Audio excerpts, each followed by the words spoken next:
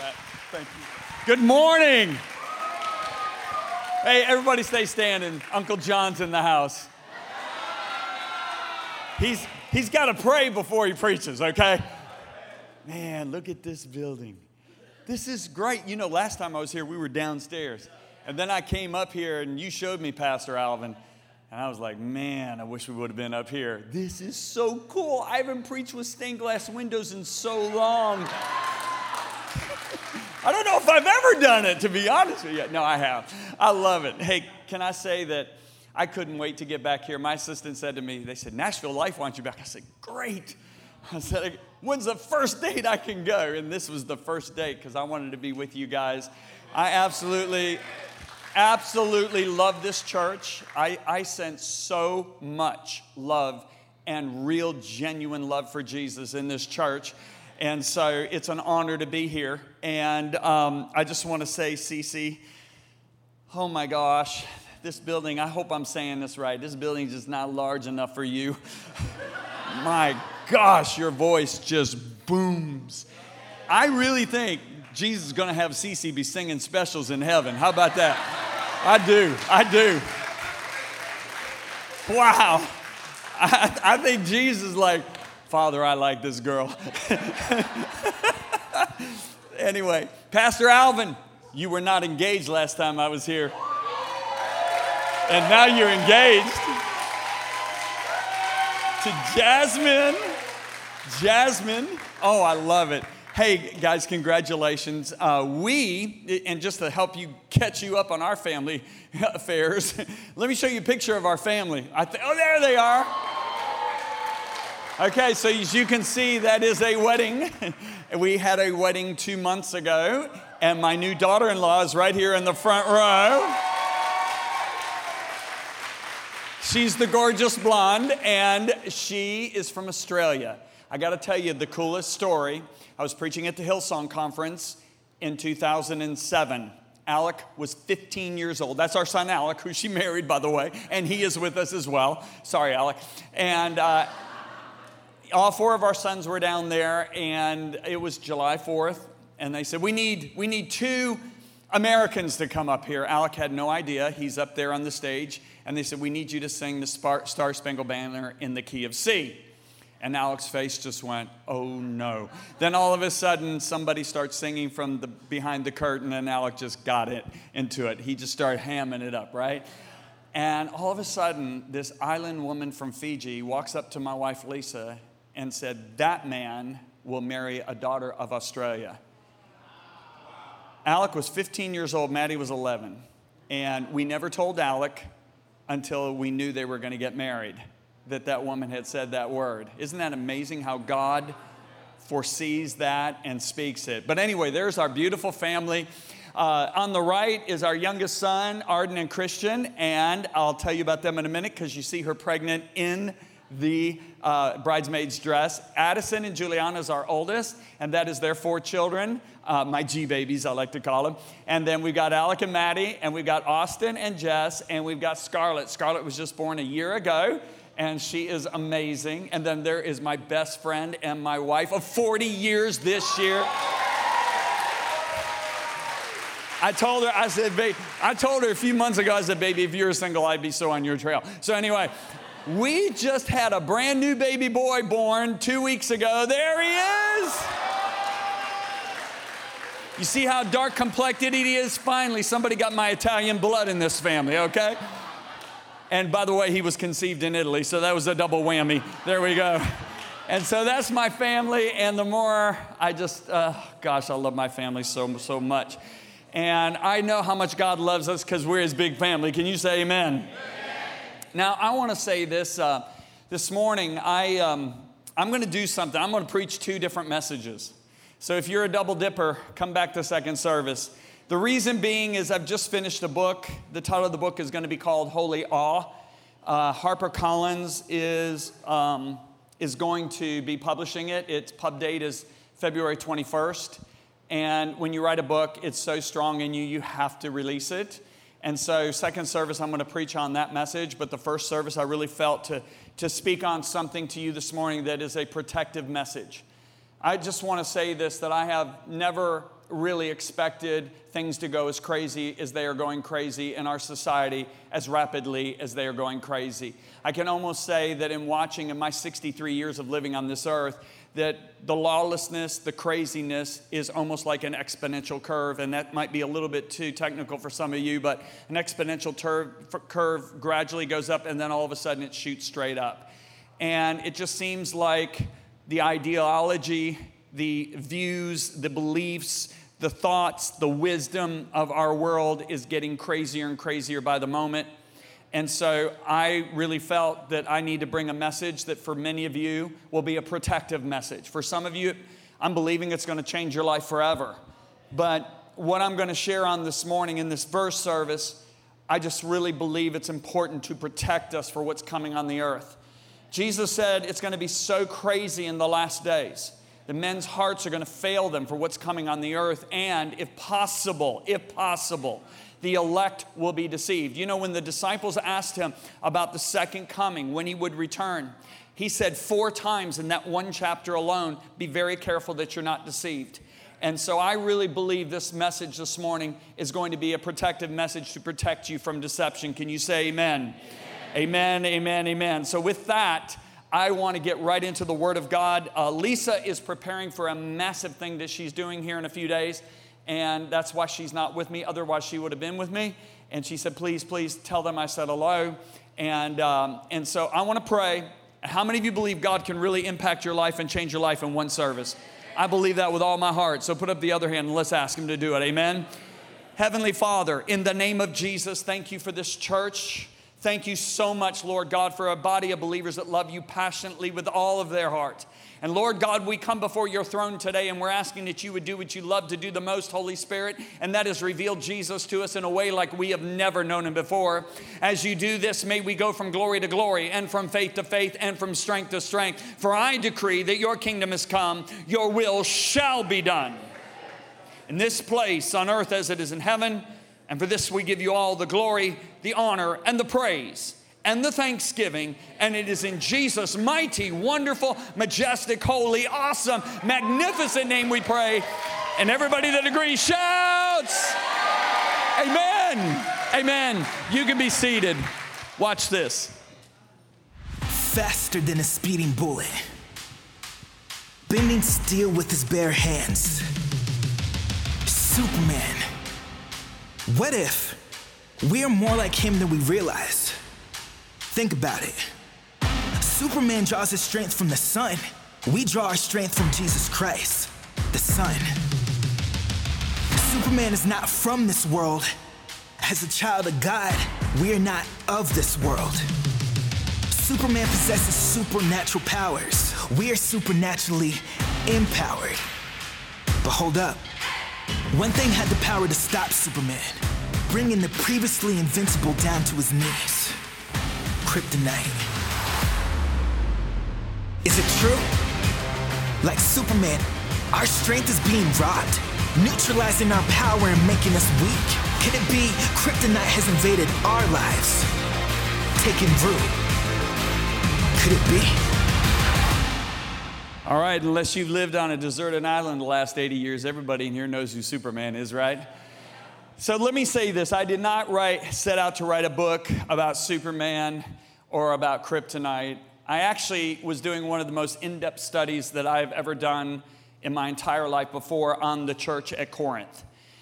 I'll just be really honest with you. I was 60 years old when I started this, and I thought we were going to be a lot further as a church when I hit 60 years old. I mean, I've been in ministry 4 decades now. And I just believed that we were going to be so much further. And so at 60, I started asking some hard questions. I mean, the questions you really don't want to ask because you really don't want to, you're really not wanting to know the answers. Do you understand? I started asking those questions because I just said, God, I saw so much further when I was 60 than where we are right now. What's going on? And the Holy Spirit led me to study this church at Corinth. If you look at the early church, now I want to say this clearly. When I say the early church, I'm not talking about the Corinthian church. I'm talking about the church in Acts chapter 1 through 12. If you look at the early church, Acts 1 through 12, this happened between 32 and 35 AD. If you look at Paul's first letter to the Corinthians, it was written in 56 AD. So we're looking at 20 to 25 years later. Are you seeing this? A lot can happen in 25 years. And for those of us that are over 40, we know that, right? And so Paul begins to address. Now, he loves this church, this Corinthian church. He birthed it, he fathered it, and he loves them. You understand? And he starts addressing some of their issues because they had issues, right? I mean, they were in strife. They were arguing with one another. They actually had favorite preachers. Can you believe it? They were committing immorality like basically the unbelievers weren't even touching. They were suing one another. And Paul finally writes to this church and he makes this statement. He says, for this reason, now look at this, for this reason, many of you are weak. Now, what did kryptonite do to Superman? It neutralized his otherworldly powers. And Paul is saying, hey, you Corinthian church, you are being neutralized in your authority, in your power. You are weak. But now listen to me carefully. I am not a preacher of doom. I believe if you walk with Jesus, you have a very positive outlook on life. A renewed mind is a positive mind. Are you with me? There is another prophet named Daniel who saw the last days church. And I want you to see what he writes about the last days church. He said, the people who know their God shall be strong. Everybody shout strong. Now what's the opposite of weak? Strong. Come on, say it really strong. Right. The people who know their God shall be strong, and look at this, and carry out great exploits. This is your future. This is your day today. Are you with me? Now, the key here is the people who know their God.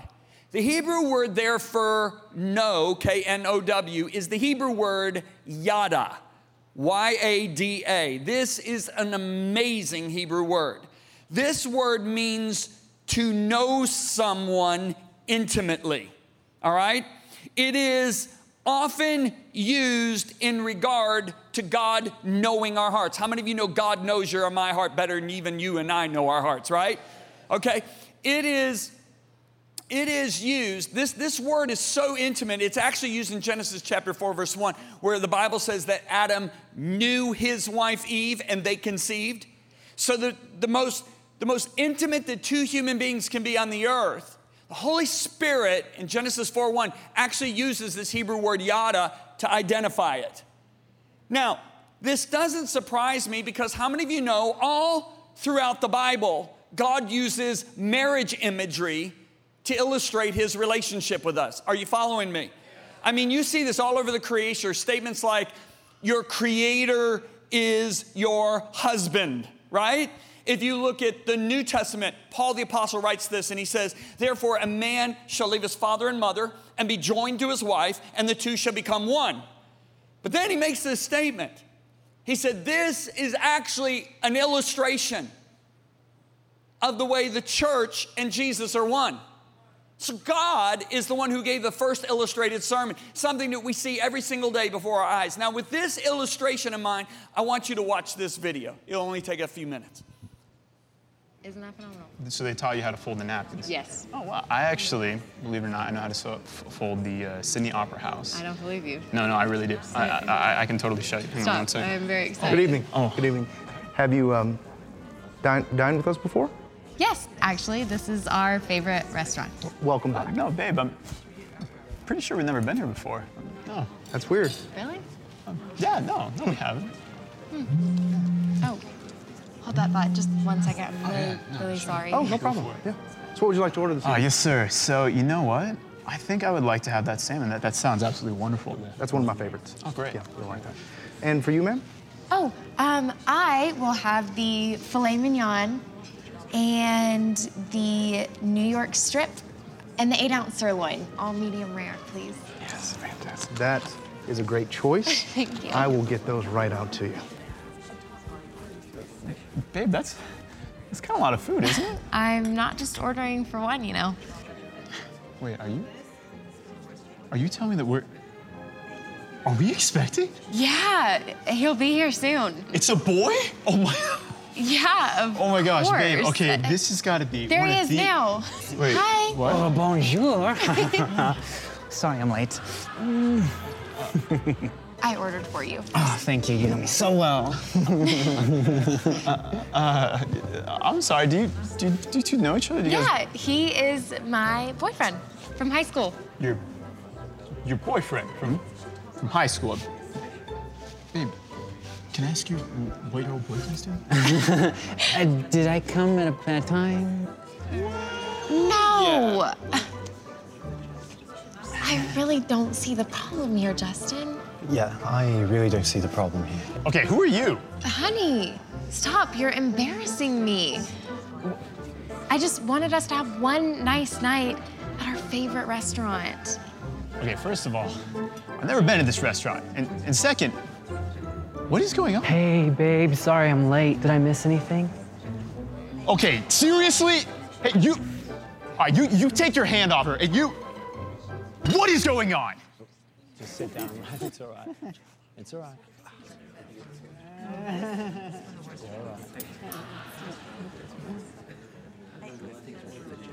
Angela, is this some kind of joke? Are you actually seeing these guys? Justin, I've known these guys longer than I've known you. Wait, what? Are you seriously jealous right now? Jealous? Angela, in case you forgot, we're married. Okay, and we spend the majority of our time together. I love you more than any of my other boyfriends. That's why you'll always be my favorite. Your favorite. Is there anyone else I need to know about? Babe, is there a problem over here? Okay, really, the waiter? No, Dennis, we're All fine. right, seriously, no. Good, food will be right out. Okay, Thank you so Angela, all right. These guys need to go, and we need to talk. We're done. I cannot believe this. You are being so selfish. Selfish. Why do you always have to make everything about you? You ruined our favorite restaurant. Excuse me, I'm sorry. Yeah, I've still never been to this restaurant. Okay. A little out there, but I think you got the point. So let me ask you a question. And I want you to really think this through before you answer it, okay? How many of you would want to be married to somebody like that? Let me see a show of hands. Nobody? Come on, she's gorgeous. She's got a great personality.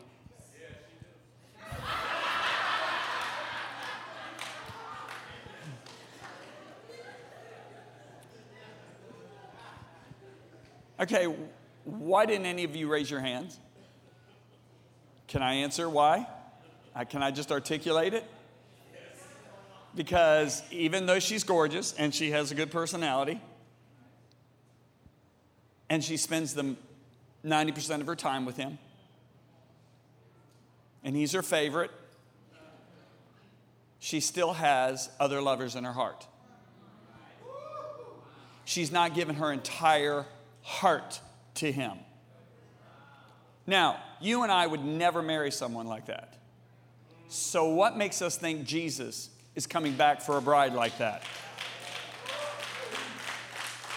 If you think that Jesus is coming back for a bride like that, you're as deceived as she is. See, when a girl puts on a white dress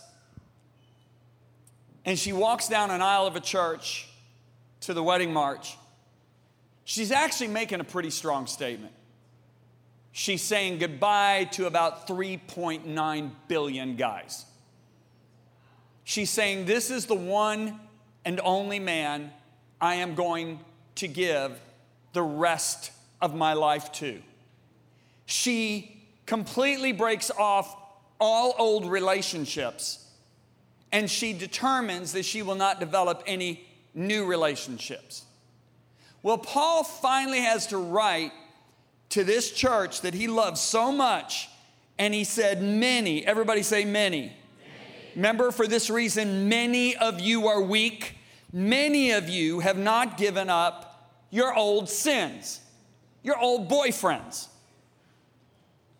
You have not repented of your impurity, your sexual immorality, and your eagerness for lustful pleasures. So the key word is you have not repented. Now, before I go any further, we got to adjust the elephant in the room, okay?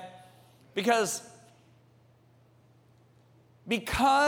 this word has been so misrepresented, often when you say the word repentance in a church, people recoil, they shut down, they don't want to hear another word.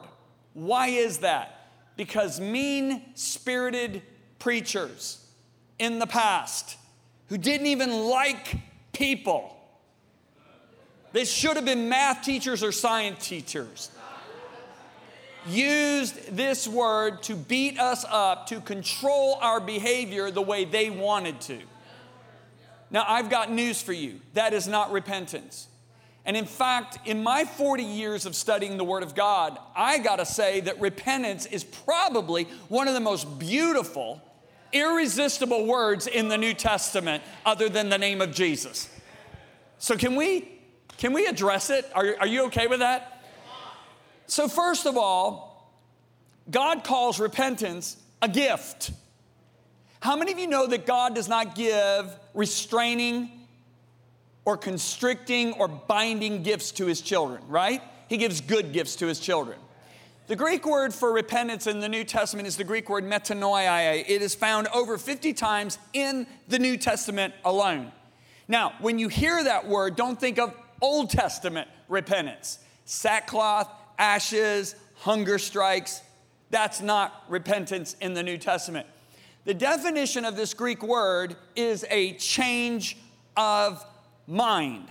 Now, if I leave it there, listen carefully to me, if I leave it there, you're really not going to get the impact of this word. Because how many of you know that I can change my mind on something but not be fully persuaded? Come on, talk to me. So Baker Encyclopedia brings this a little deeper, and Baker Encyclopedia defines this Greek word as a change in the whole personality. So repentance isn't just a change of mind. It goes deeper. It penetrates to the will, to the heart. It's when we are fully persuaded at the core of our being about something. Are you with me? This is why Jesus makes the statement, from the heart. Everybody say, from the heart. Okay? If repentance is just a change of mind, he would say, from the mind. From the heart come evil thoughts, interesting, murder, adultery, sexual immorality, theft, and lying. So, one day I'm in prayer and I'm like, Lord, this word is so battered, so beat up, so misunderstood. I know your wisdom is simple. Would you please give me a simple understanding of what repentance is? And he said, this is repentance. The unrepented person says this in the core of their being. I choose what is good, best, and right for my life. Got it? Therefore, the Word of God is wonderful as long as I agree with it. So in other words, if we really get to the heart of the matter, the unrepentant person says the Word of God is optional. Okay? The repentant person says, I choose what God says is good, best, and right for my life. So for the repentant person, the Word of God is final authority. Good preaching, John. Amen. Thank you so much. Okay, I'm helping some of you. Now, if you go back to that video, it's a little strange, and we made it strange on purpose. Because did you notice in this video that she was actually more upset than he was? Angela was more upset than Justin. She's the one that accuses him of being selfish. She's the one that accuses him of being jealous. She's the one that gets up and leaves the table. Now, here's my question. How could that ever happen in real life? It can. Do you know how it could happen in real life? If the people in Angela's life, and when I say the people, I'm talking about her family, her friends, and her teachers, never once told her that in order to enter a marriage covenant, you have to break up with your old boyfriends. If they never told her that, she's going to be mad at him for not sharing in her past life. Are you seeing this? Well, when I look at the way we have preached Jesus in our Western culture, we sell him almost like used car salespeople. Now, if you're a saved used car salesperson, I'm not talking about you. I'm talking about an unsaved used car salesman. Okay? So you know what I'm talking about. You walk out on the lot, and I mean, man, this guy walks up and he makes you think you're the most important person on the earth. Man, oh man, you are a hardworking American. Our economy is held up because of guys like you. I'm telling you, you deserve the best deal I've got on this lot. And the guy's sitting there going, man, my wife didn't even talk this nice to me today. That's because your wife loves you. He wants to flatter you and stab you in the back by taking your money. But I look at the way we present Jesus, and it's almost that way. Now, don't get me wrong. The Bible says the goodness of God causes men to repent. But when you sell Jesus and use the goodness to sell him, that's a different story, just trying to invoke a reaction. Are you still with me?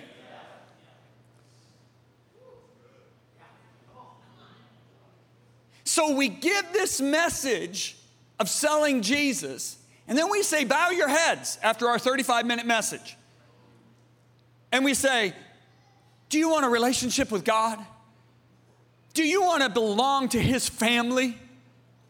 Then raise your hand, come on down. We pray this prayer. Jesus, come into my life. I receive you as my Savior. Forgive me of all my sins. And then we all have a big celebration. You're a child of God. You're a child of God.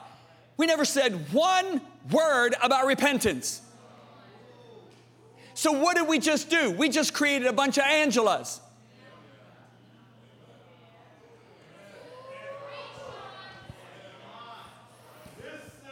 Now, that's not what I see in the New Testament. If you look at Jesus, do you know what the very first words out of his mouth were in public? Very first words. Matthew 4:17. Jesus, look at this, began. Everybody shout began. To preach, now look at this, repent of your sins and turn to God, for the kingdom of heaven is near. Now, what is he saying? He's saying here, you cannot turn to God unless you first break up with your old boyfriends. That's what he's saying. Now, notice that he began. Did he continue? Oh, let me show you a couple others, just a couple others. Matthew 11:20. Then Jesus began to denounce the towns where he had done so many of his miracles because they hadn't repented of their sins and turned to God. Look at Luke's gospel. These are words of Jesus. You will perish too unless you, what? Repent of your sins and turn to God. Now, he's pouring into these 12 disciples for a year and a half before he sends them on their first journey without him, right? And when he sends them on their first journey, I want you to notice what these disciples do. Mark 6:12. So the disciples went out telling everyone they met to repent of their sins and turn to God. Isn't that interesting? They're preaching exactly what Jesus is preaching, right? Are you seeing this? Now, what about the rich man in hell? Now, how many of you know people in hell don't have to put on a facade? What does the rich man in hell say? The rich man replied, no, Father Abraham, but if someone is sent to my 5 brothers from the dead, then they will repent of their sins and turn to God. I mean, this guy in hell knows more than a lot of preachers in America. Are you still with me? Okay, how about Peter on the day of Pentecost? Did everything change on the day of Pentecost? Here is 3,000 people, thousands of people that want to get saved. I mean, they bought a ticket to the conference. Okay, they want to be saved. And look what Peter says to them. Each of you must, notice the word must. He doesn't say, I highly recommend. Strongly suggest. He says, each of you must repent of your sins and turn to God. How about the Apostle Paul? He got the revelation of grace. Did it change with him? Look what Paul said. He said, I preached first to those in Damascus. Look at this. Then in Jerusalem and throughout all of Judea and also to the Gentiles, that all must, again, notice the word must, repent of their sins and turn to God and prove they have changed by the good things they do. Are you seeing a pattern here? How about God the Father? Let's just go straight to him. Acts 17, verse 30. God overlooked people's ignorance about these things in earlier times, but now he commands. Notice he doesn't recommend.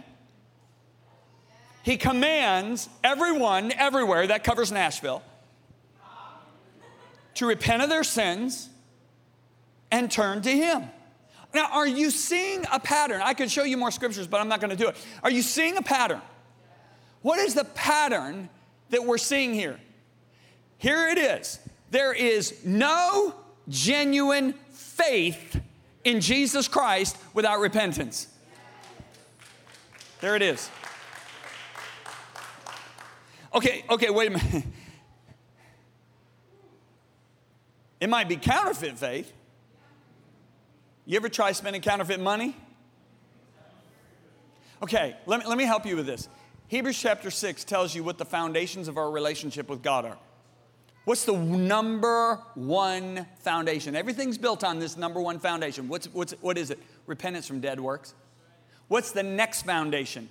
You can't have the next foundation without the first foundation. What's the next foundation? Faith in God. So you know what the writer of Hebrews is saying? Your faith is not genuine without repentance. Good preaching, John. Amen. Thank you so much. I'm helping you this morning. I'm helping you, okay? Are you tracking with me? So I asked, so I started meditating on this, and I thought, okay, what is the core motivation of a person who's genuinely repented? I'm going to show it to you. I will no longer live as the judge of what is best for me. From this moment forward, I will embrace what God says is best for me, even if I don't get it.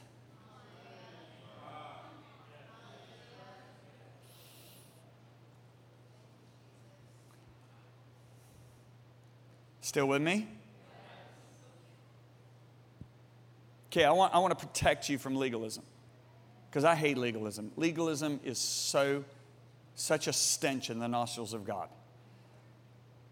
Okay, day of Pentecost, 3,000 people. 3,000 people, right, get saved. They repent of their sins and turn to Jesus Christ, right? 3,000. You got this guy and girl in that 3,000, and they're living together, right? And they repent. But they keep living together for the next 4 months. Now I'll tell you what the legalists are going to do. They couldn't have gotten saved. They're living together. Oh, no. Let me show you what true repentance is. 4 months later, Pastor Peter's preaching one Sunday morning, and he comes to Hebrews 13, verse 2.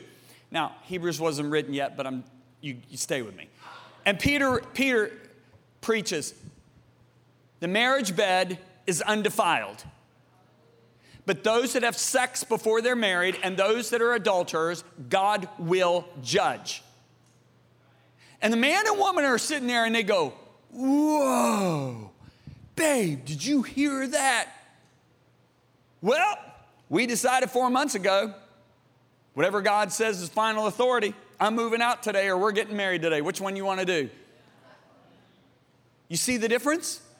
They don't sit there and go, well, now, Peter, 90% of the people live together before they get married. 95% of the people have sex before they get married. Just make sure they're compatible. No, it's final authority. See, here's the problem. God is our creator, and God knows what breaks us, and he knows what makes us. See, I'm the typical dad. You see my 4 sons up there? Those 4 sons? Okay, I'm the typical dad. When they were toddlers, Christmas is a work day. Do you understand? Okay, you're building all these toys, right? Now, I am the typical dad. I crack open the box, right? Throw the pieces on the floor, throw the box and the manual over in the corner, and I start building it, and I spend an hour building it. And when I'm finished, there's still 10 pieces on the floor. And then I go switch it to turn it on, and it doesn't work. So what do? I go get the manual, I deconstruct the toy, and I put it back together, and oh my gosh, all 10 pieces are in it. And then I flip on the switch, and it works. God is our creator. He knows what fixes us and what undoes us. So the person who's repented understands that God loves me and he knows what will make me and what will break me. And that's why that person is smart enough to say, I don't care what society is doing. I don't care what society says is healthy. I know who made me and I know he cares about me. Are you still with me? I'm preaching better than some of you are saying amen right now. Glad the rest of you are loud. I was raised Catholic. Don't scare me in here, okay? Catholic, man, the church is so quiet, man. You say, you whisper, you're like, everybody turns and looks at you. All right, now Paul goes on to say to this Corinthian church, look at this. Don't you realize that those who do wrong will not inherit the kingdom of God? Now look at this statement. Don't fool yourself. Okay, now, it is one thing to fool the person sitting next to you. It's a whole nother animal to fool yourself.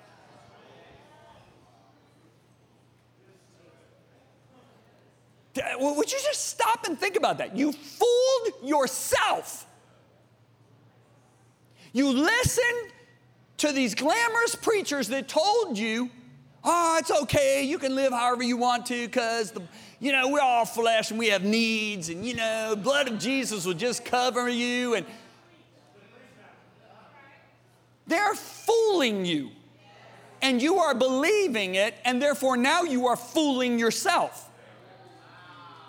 James makes the statement, if you don't obey the word of God, you deceive yourself. Now, there's only one problem with deception. You know what it is? It's deceiving. The person is deceived, believes with all their heart they're right, when in reality they're wrong. That's scary.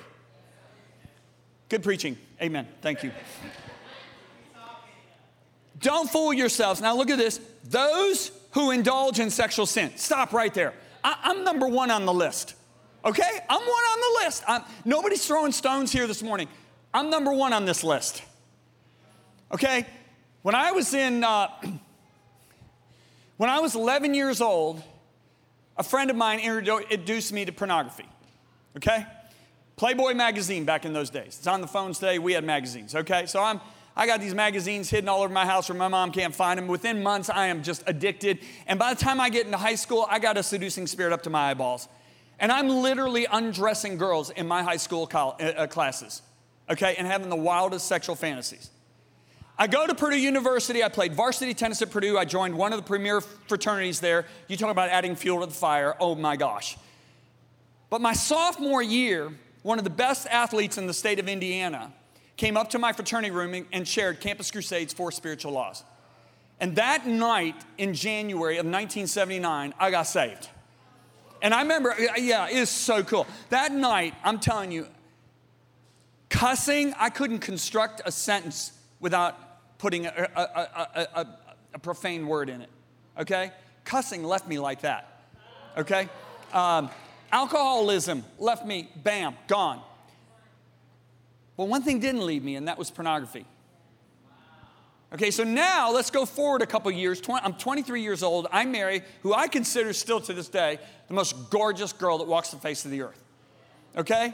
And I think, okay, I am marrying a supermodel. I don't need to be concerned about this pornography stuff anymore. But you guys know what happened. I got married, and it continued.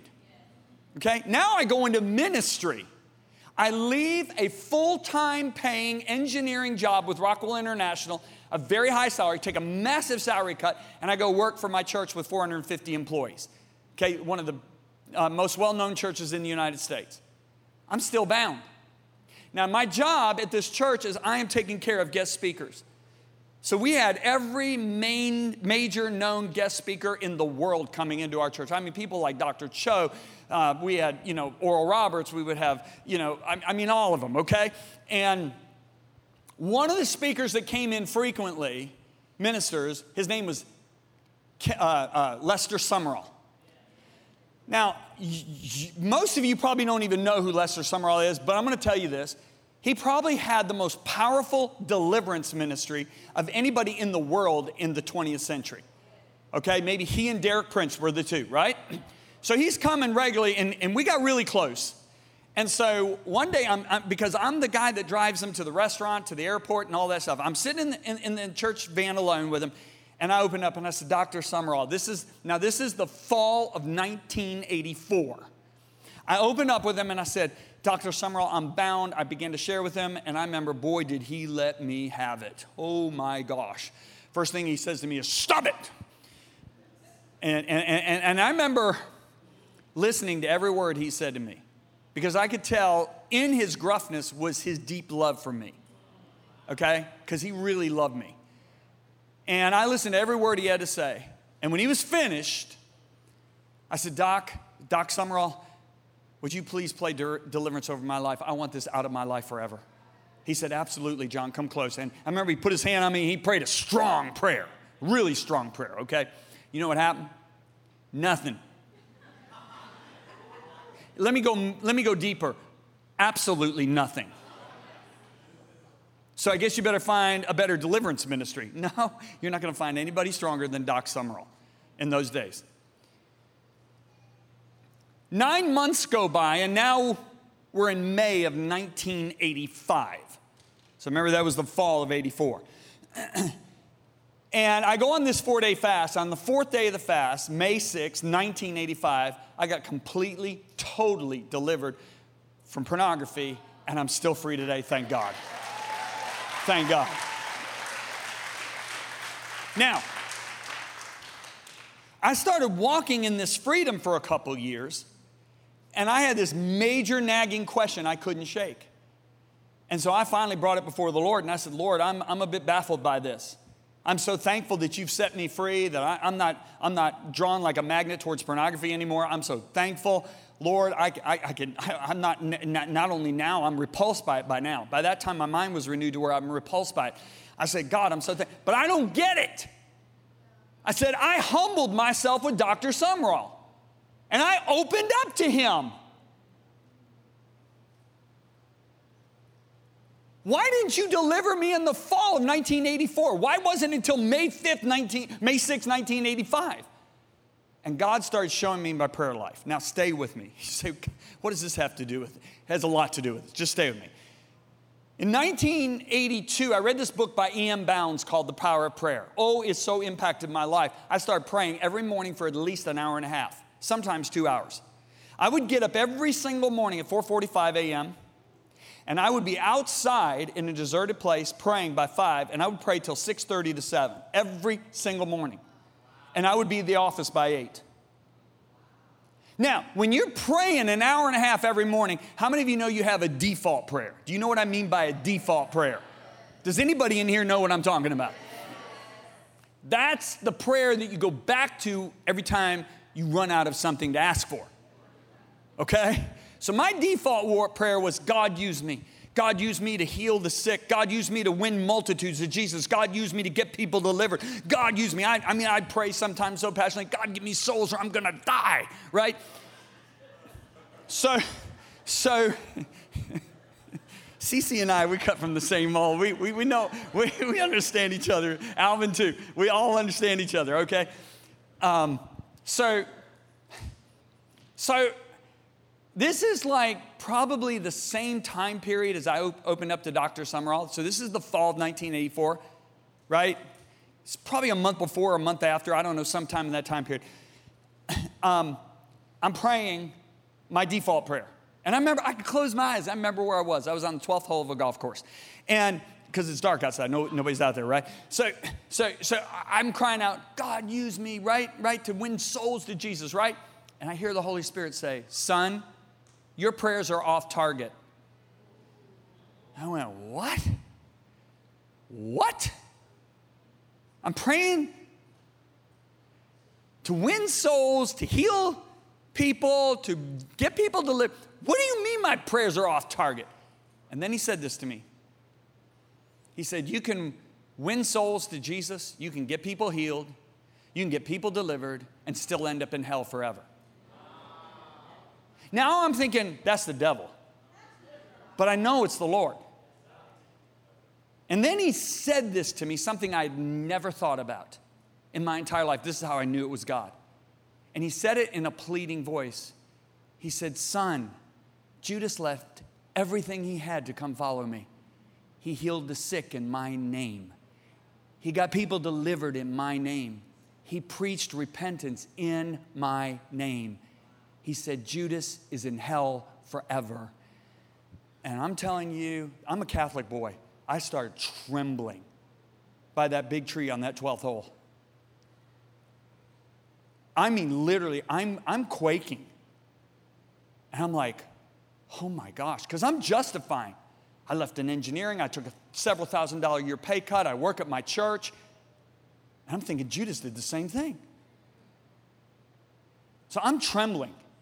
And I remember I very cautiously said, what should my default prayer be? And the Holy Spirit said, to know me intimately. And I started thinking, that was Moses' number one cry. He finished well. That was King David's number one heart cry. He finished well.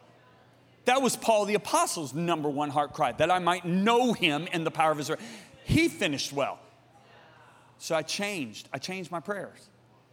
I started praying, God, I want to know you the best a man can know you. I want to please you the best a man can please you. I want to walk with you as closely as a man can walk with you.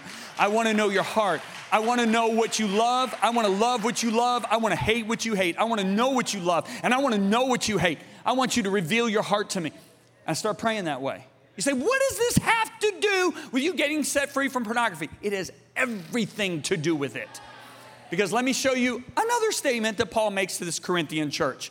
Look what he says. He says, for godly sorrow. Everybody say godly sorrow. Godly sorrow. Produces repentance. Watch this. Leading to salvation. Now, when you hear the word salvation, don't think die and go to heaven. Salvation is the Greek word soteria, which simply means this: healing, preservation, soundness of mind, and deliverance. Now, we're talking about deliverance here. I'm gonna put that word in. Is that all right? For godly sorrow produces repentance, leading to your deliverance, not to be regretted. But sorrow of the world produces death. Okay, whoa, look up everybody look up at me. You got two sorrows here. Now listen, both are genuine sorrows. It's not that one is a real sorrow and one is a fake sorrow. I just talked to you earlier about genuine faith and counterfeit faith. This is not counterfeit sorrow. These are both genuine sorrows. But this sorrow produces the repentance that leads to your deliverance. But this sorrow produces death. Okay. Both sorrows have remorse. Okay? Both sorrows can have tears. As a matter of fact, I've seen godly sorrow with no tears and worldly sorrow with tons of tears.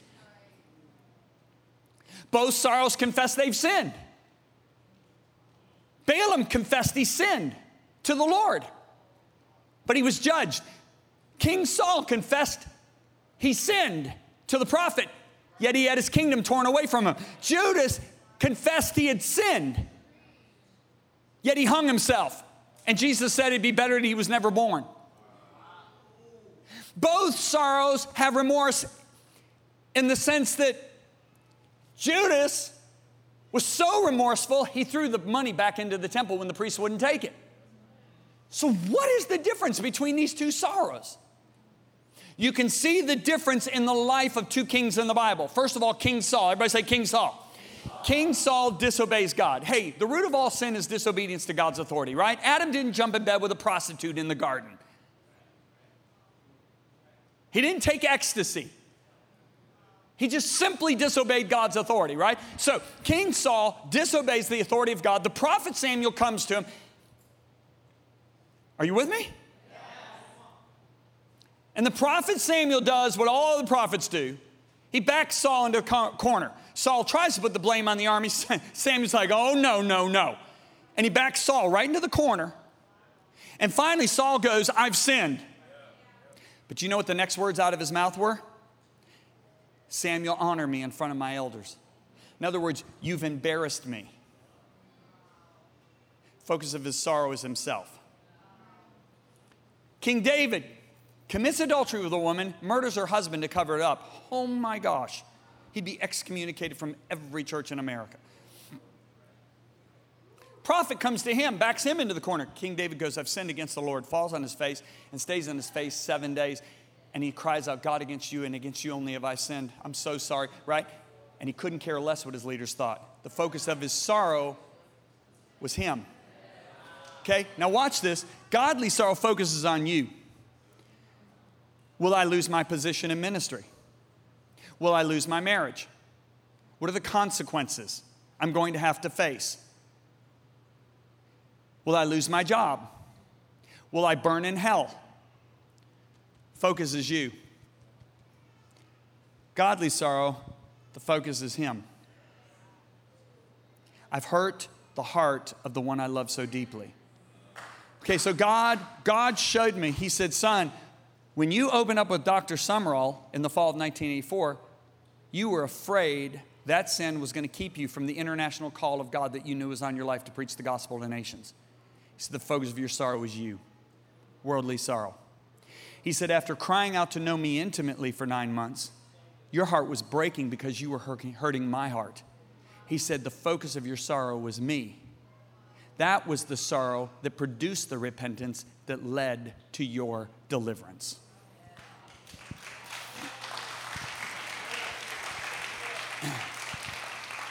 Okay, 1 Corinthians 6, let's go back. Don't you realize that those who do wrong will not inherit the kingdom of God? Don't fool yourselves.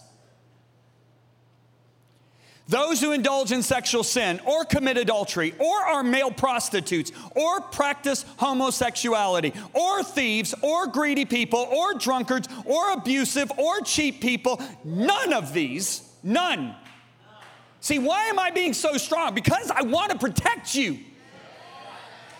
I want to protect you from this lie that is being propagated, that is keeping people from a real, authentic relationship with the only one who can satisfy them. None of these will inherit the kingdom of God. Don't fool yourselves. Don't let somebody else fool you. Don't let the government fool you. Don't let preachers fool you. Don't let educators fool you. None of these. Now listen, if you don't want to spend eternity with Jesus, you want to spend eternity in a lake of fire and burning sulfur and have worms eat you for all eternity, then that's fine. You can fool yourself. And you can be the authority of your life. And you can allow other people to deceive you and be the authority in your life. That's fine. But I don't think anybody wants that.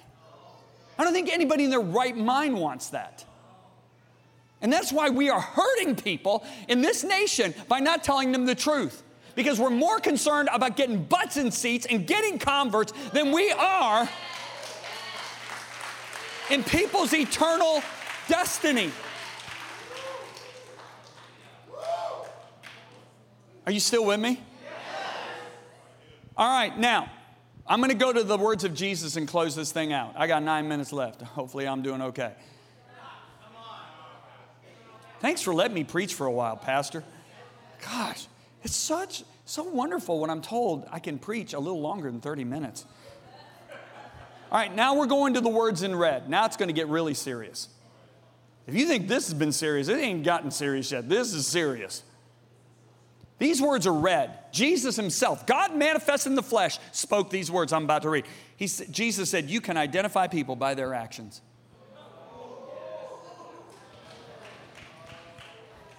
Okay, my two oldest sons went to Christian high school, and oh my gosh, oral sex, all the people getting pregnant, all this stuff.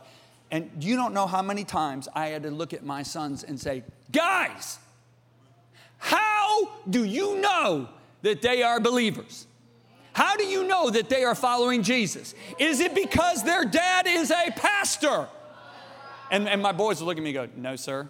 I said, is it because their dad is an elder in the church? No, sir. Is it because they listen to worship music? No, sir. Is it because they listen to C.C. Winans? No, sir. Is it because they wear Christian t-shirts? No, sir. Is it because they go to Christian conferences? No, sir. I said, how do you know? Dad, by their actions. I said, you got it, boys.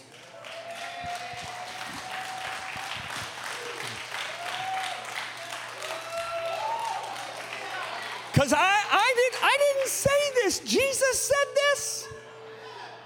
You can't I mean, there's a lot of people that don't want to be identified by their actions. I thought we were identified because I confessed Jesus as my Christ and my Lord. Well, he'll address that in the next statement. Look, not everyone who says to me. Now, wait a minute. No. This is not who says to Muhammad. This is me, Jesus Christ. So Jesus is being very specific here. Not everyone who calls out to me, Lord, Lord. Now, why is Lord written twice? Because that's the way Hebrew writers would emphasize words. We italicize, we boldface, right? Hebrew writers would write it twice. If you're Matthew sitting on this Sermon on the Mount, Jesus goes, hey guys, not everyone who calls me Lord shall enter the kingdom of heaven. So Matthew goes, whoa. He emphasized that word Lord and wrote it twice. So what do these people do? They call him Lord. So what Jesus is saying is not everyone who calls out to me, Lord, is going to enter heaven. You know what Jesus just did? He just annihilated our formula sinner's prayer. Well, just get them to pray. Just get them to pray. Well, what good does that do? You actually make them a little more deceived. They haven't repented of their sins and turned to him. They haven't broke up with their old boyfriends. You just having them pray a prayer? Jesus just said, now everybody prays the sinner's prayer is going to heaven. Then Jesus, I want to know something. Who is going to heaven? He tells us. Only those who actually do the will of God, of my Father in heaven, will enter. Well, that's law. That's works. No, it's not. It's evidence. What? Whoa. What? Evidence? Yeah, it's evidence. Okay, let me give you an example. If there's an electrical outlet over here, and I put a knife in that electrical outlet, if you are not doing my funeral 3 days from now, that means there's no power in that outlet. The evidence of power being in that outlet is you are doing my funeral 3 days from now. Does this make sense? So the law says you have to live a certain way to earn a relationship with God. God says you earn a relationship with me by faith, and the evidence that you really have a relationship with me is that now you have the character, the nature to do what I say, because the law proved you couldn't do it on your own.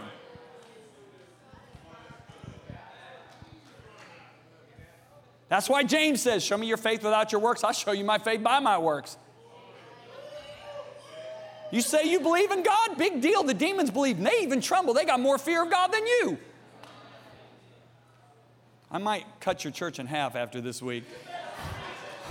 Okay, you. Okay.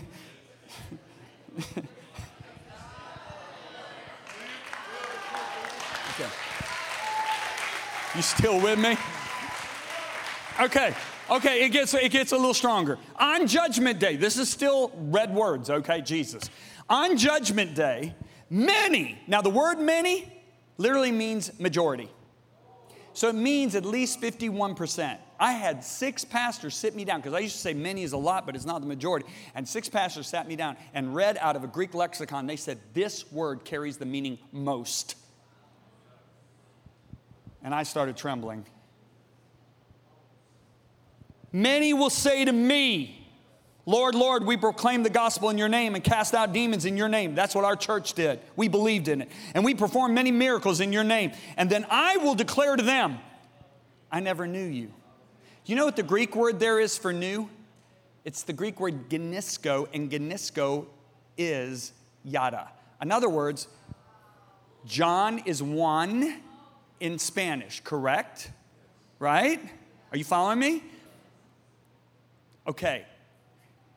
Yada in Greek is genisko. It's the exact same word. I never intimately knew you. Depart from me, you who practice lawlessness.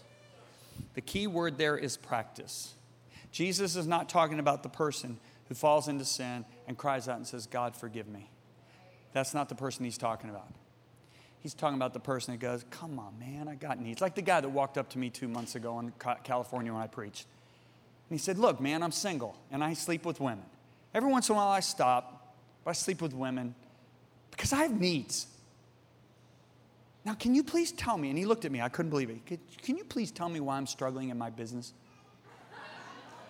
I said, the reason you came up is to ask me why you're struggling in your business. And you tell me you sleep with women. Well, he said, yeah, but sometimes I stop.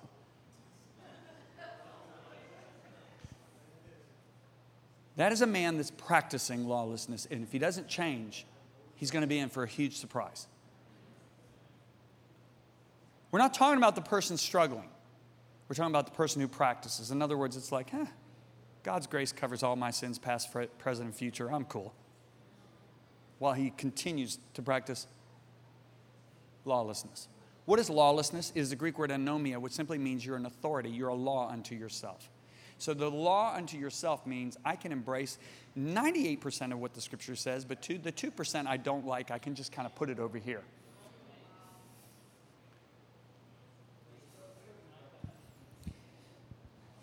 We got time. Watch this video.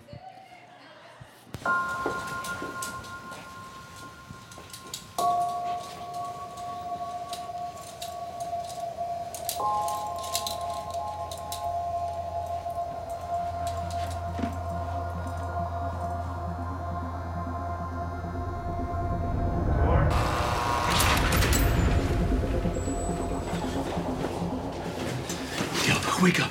What is happening? Are you Kevin Adams? Yeah, who are you? Kevin, we don't have a lot of time. I've been sent here for you.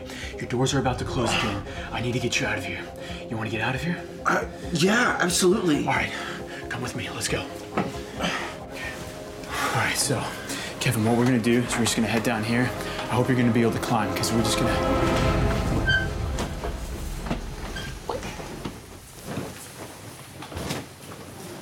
Kevin, what are you doing?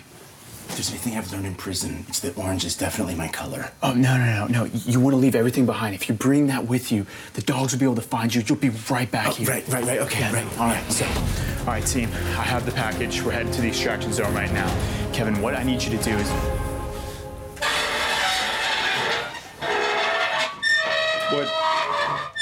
What are you doing? This bed is perfect for me, okay? You think that we're gonna be able to get that through there? It contours to my every shape, okay? I can't sleep without it. Kevin, let's go. Right. Let's go. Right, okay, yeah. All right, so... wait! Hot Dog Wednesday. What? Today's Tuesday, tomorrow's Wednesday. They serve hot dogs on Wednesday. Are you serious? Are you... Yeah, I can't miss that. Kevin, you can buy whatever food you want whenever we're out there. We just need to go. What about Chester? Okay, what is that? Okay, just hold on. Oh my gosh, what is it? Kevin. What is it now? Look, I've been saving these up for a long time, okay? Hey, Daryl, you still want to trade cigarettes? Yeah, that's cool. Look, I gotta trade these with Daryl, okay? Me and Kyle got this, cigarette business, and I can't just leave him now. Kevin, I don't think you understand this. Your door's gonna close again. I need to get you... Kevin, come out. We need to go right now. Please. Just leave everything? Kevin, you need to come with me right now. We need to go. But what could be better than all this? Kevin, you don't understand. They'll find the way I got in. I won't be able to come back for you. I just need more time, okay? Kevin. This is my home. Kevin, get out of this cell. That I know. I can't just leave. This is your only chance. I just need to think about this more. This is my home. Oh, Kevin. Kevin. Secure. Suspect is at large. At large, I repeat. Suspect is at large. No, wait.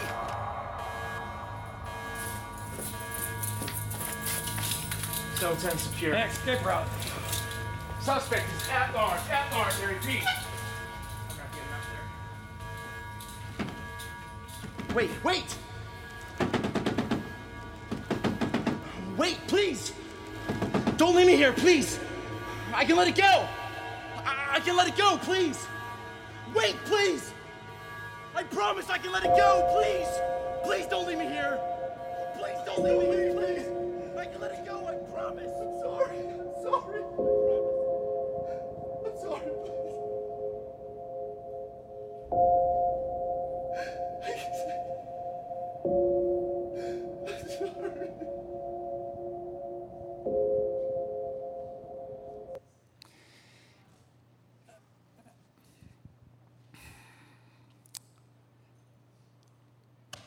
Kevin refused to let go of what would cost him his freedom until it was too late.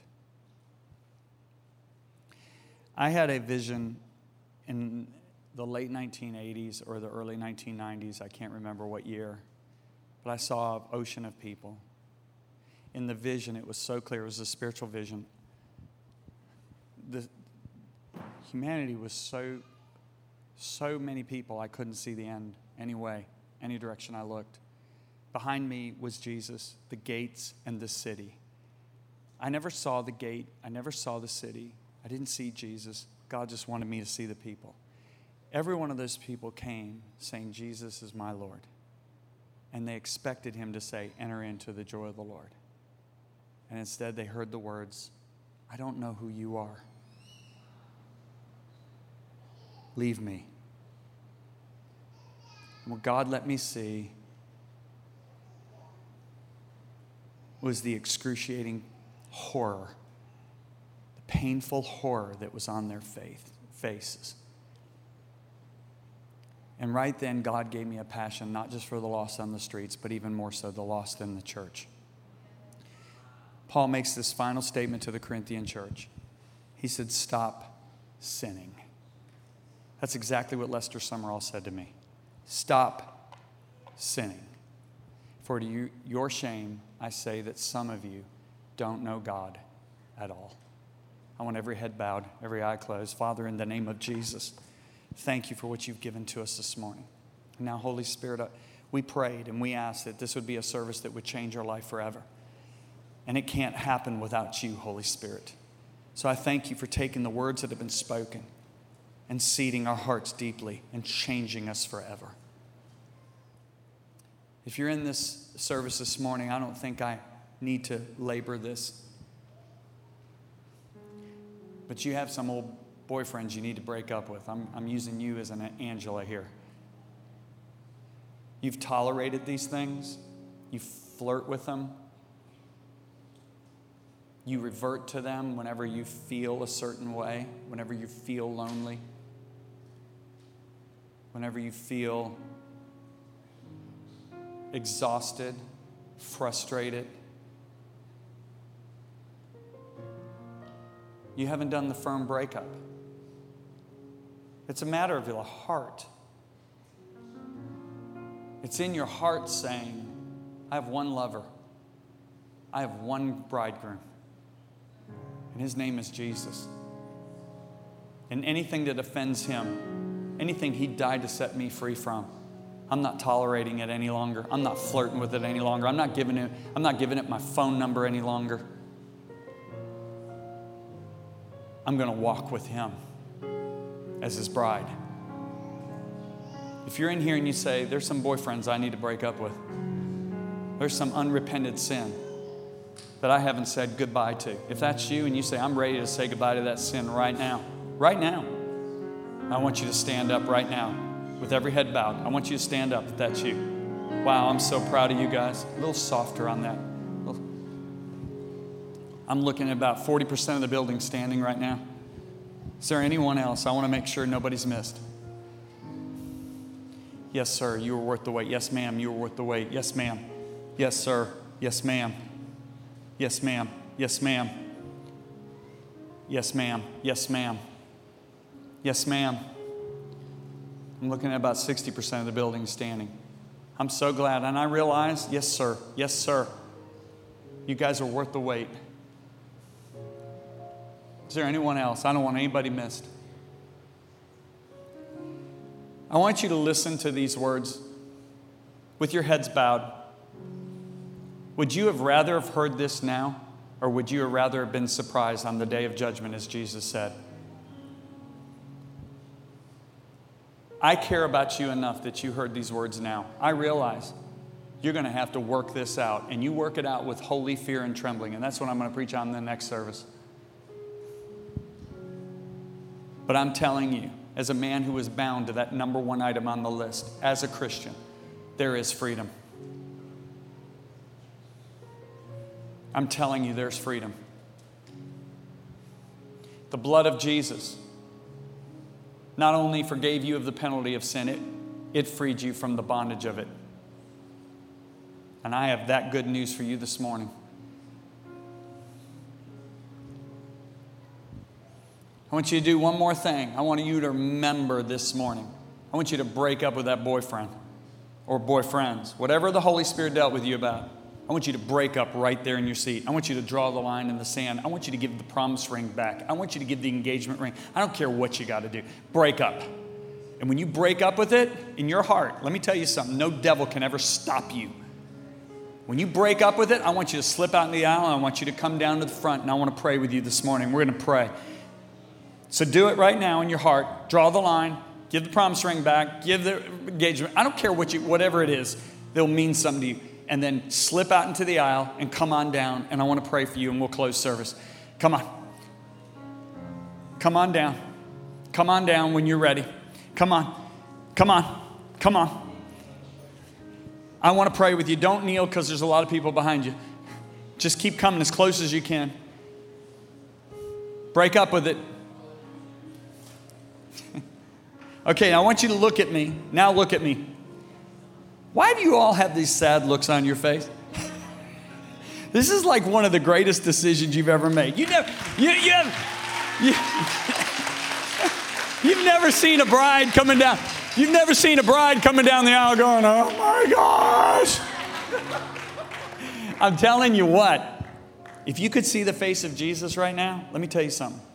He has the biggest smile. Matter of fact, I'm going to pray that he shows you. Come on, all the way down. We still got a lot of people coming down. All the way down. I want you to bow your heads and I want you to close your eyes with a smile on your face. Okay? And I want you to put your hands in the air. All right? Put your hands in the air. And I'm going to pray.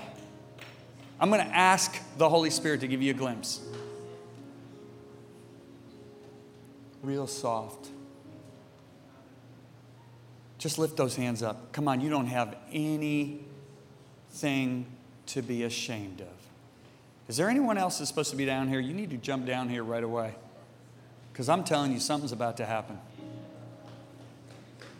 It's already happening. Holy Spirit of God, I am asking you, sir, would you please reveal Jesus to these men and women? Would you please give them a glimpse? Boy, he's here. Okay, he's here.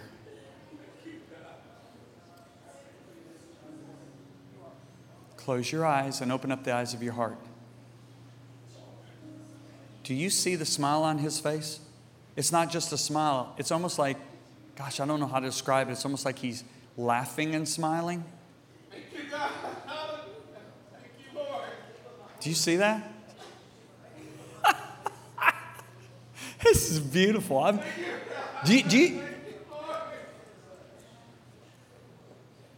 you see his eyes? Look at his eyes. See the strength in those eyes? You see the joy in those eyes? His eyes are dancing with joy.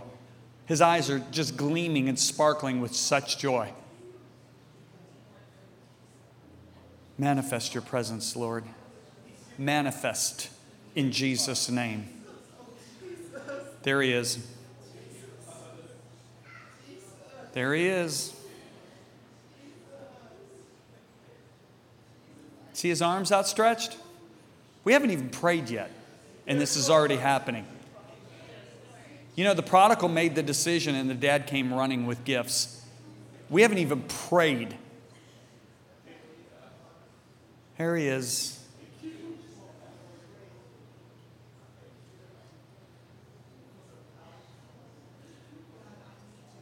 Oh, my. Thank you for your presence, Master.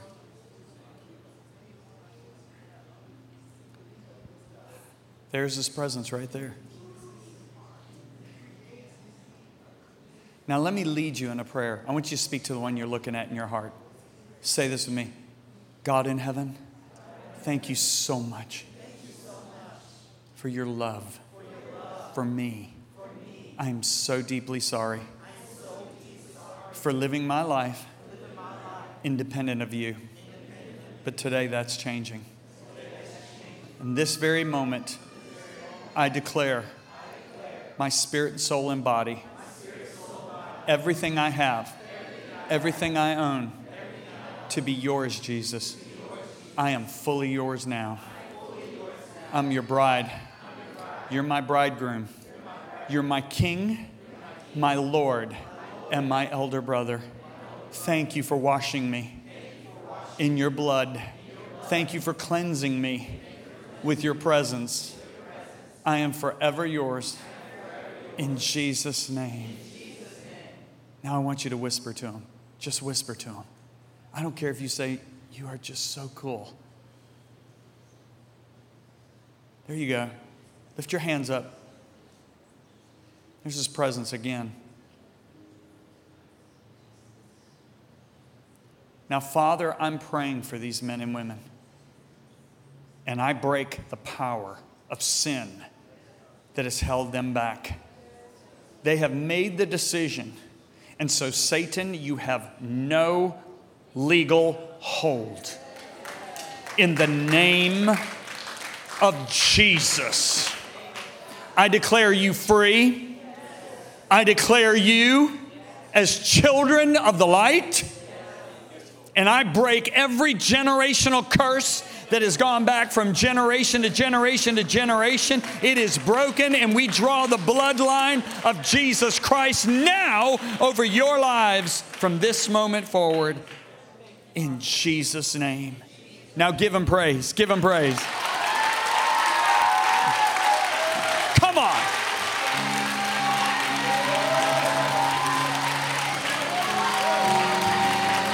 Yes. Thank him. All right. I want to ask you. Okay? I want to ask you. I want you to be honest. Don't let the first thing you do is lie. How many of you could sense the presence of God? Put up your hands. Okay. Listen to me. You know what that was? That was Daddy saying, you're my girl. That was Daddy saying, look at me. You're my son. You got that? When you walk out of here and the devil whispers and goes, nothing happened, tell him to shut up in that tone of voice. You got it? Because I remember when I was at the end of that 4-day fast, the devil said, you'll go back into it. I said, you watch. I said, just watch. Because I knew I had him backing me. What happens if, not when, if you sin this week? Repent really quick and he'll forgive you. It's like a husband and wife. Lisa didn't divorce me the first mistake I made in our marriage. You got it? But I will tell you this, she's never had another guy in her heart since the day we got married. And that's what you declared today. That's what you made the firm decision to do today. You guys got it? You got it? You got it? Everybody got it? I love you guys. Hey, listen, here's the book. It's out there. It's called Killing Kryptonite. I got through basically about a chapter and a half. Also, we have our app, our $3 million app that we've developed. And we have the course Killing Kryptonite on the app. There is no charge to get on this app. It is a $3 million app. I only ask one thing, and there's the QR code to get it. You might need to move just a little bit. Yeah. This is only one thing I ask. I mean, we're giving you a $3 million, our partners and us, we are giving you a $3 million app. It has over 10,000 five-star reviews on Google Play and on, what is it called, App Store. We ask one thing, share it with everybody you know. That's all I'm asking. Go through courses together. Go through the Killing Kryptonite course with somebody. Do it together, okay? That's the way discipleship works, not by yourself. You do it with your friends, okay? So when you do the courses, there's over 40 courses. There's 8 audiobooks. There's 4 books on there. We have old books we have E.M. Bounds' book on the power of prayer. We have Red on there. We have so much. We have children's programs on there. It is so amazing, okay? So put your cameras up or go to Messenger X, and believe me, it's all free. You just need to give it your email so it knows that you're not a robot, and then just hit the push notifications so you know every time we introduce a new course. I'm actually taping a course on Tuesday, okay, called Drawing Near, A Life of Intimacy with God. I'm doing that at TBN Studios. It'll be 8 lessons of about 15 to 20 minutes each, okay? We are constantly putting new courses on here. All right, it's our way to be able to stand beside Alvin, Pastor Alvin, and help disciple you guys because we love you all so much. All right, I'm going to turn it over to Pastor Alvin. Would you come? Thank you, sir.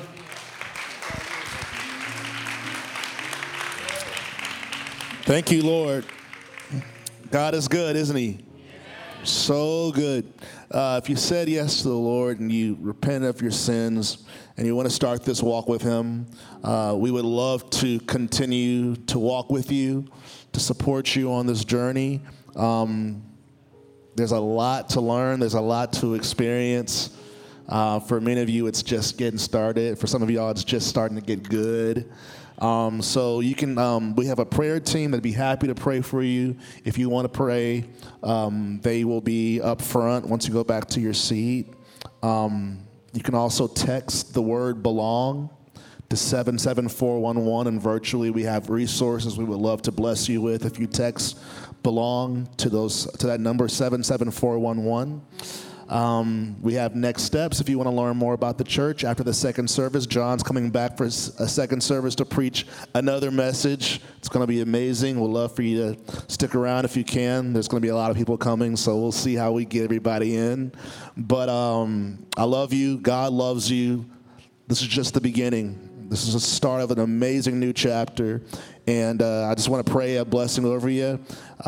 We have 6 a.m. prayer tomorrow, all this week, Monday through Friday, 6 to 7 in the morning. If you want to come, we'll be here praying at the church. And I just praise God for John Bevere. Lastly, I do want to say his ministry, he and his wife, Lisa, have a ministry called Messenger X, as he told you about. When you give, if you give your tithes and offering today, we'll have a feature on our online giving where you can give to Messenger X International. And if God has blessed any of y'all's lives, I encourage you guys to sow a seed into Messenger X International. They have millions of resources they give all around the world, and they're a ministry we believe in. So I encourage you all to sow a seed in addition to tithes and offering to Messenger X. I'm going to end because we start service at 11:15. So thank you all for being here. Let's pray. Father, we thank you. We thank you for the word. Lord, we thank you for the gift of repentance. Lord, we thank you, Lord, for the power of turning away from everything else and turning exclusively to you and you alone. God, we thank you for your mercy. We thank you for your grace. We thank you for your presence that's here. God, I thank you for Brother John. Lord, I pray a blessing over his life. Thank you for using him the way that you used him today. God, and I pray a blessing over him, his family, and Messenger X International. We bless this entire room, and we pray that we would just continue to know you intimately. In Jesus' name we pray. Amen. Have a great rest of your morning. We have prayer down the altar. If anybody wants prayer, our prayer team is here for you. Enjoy the rest of the day.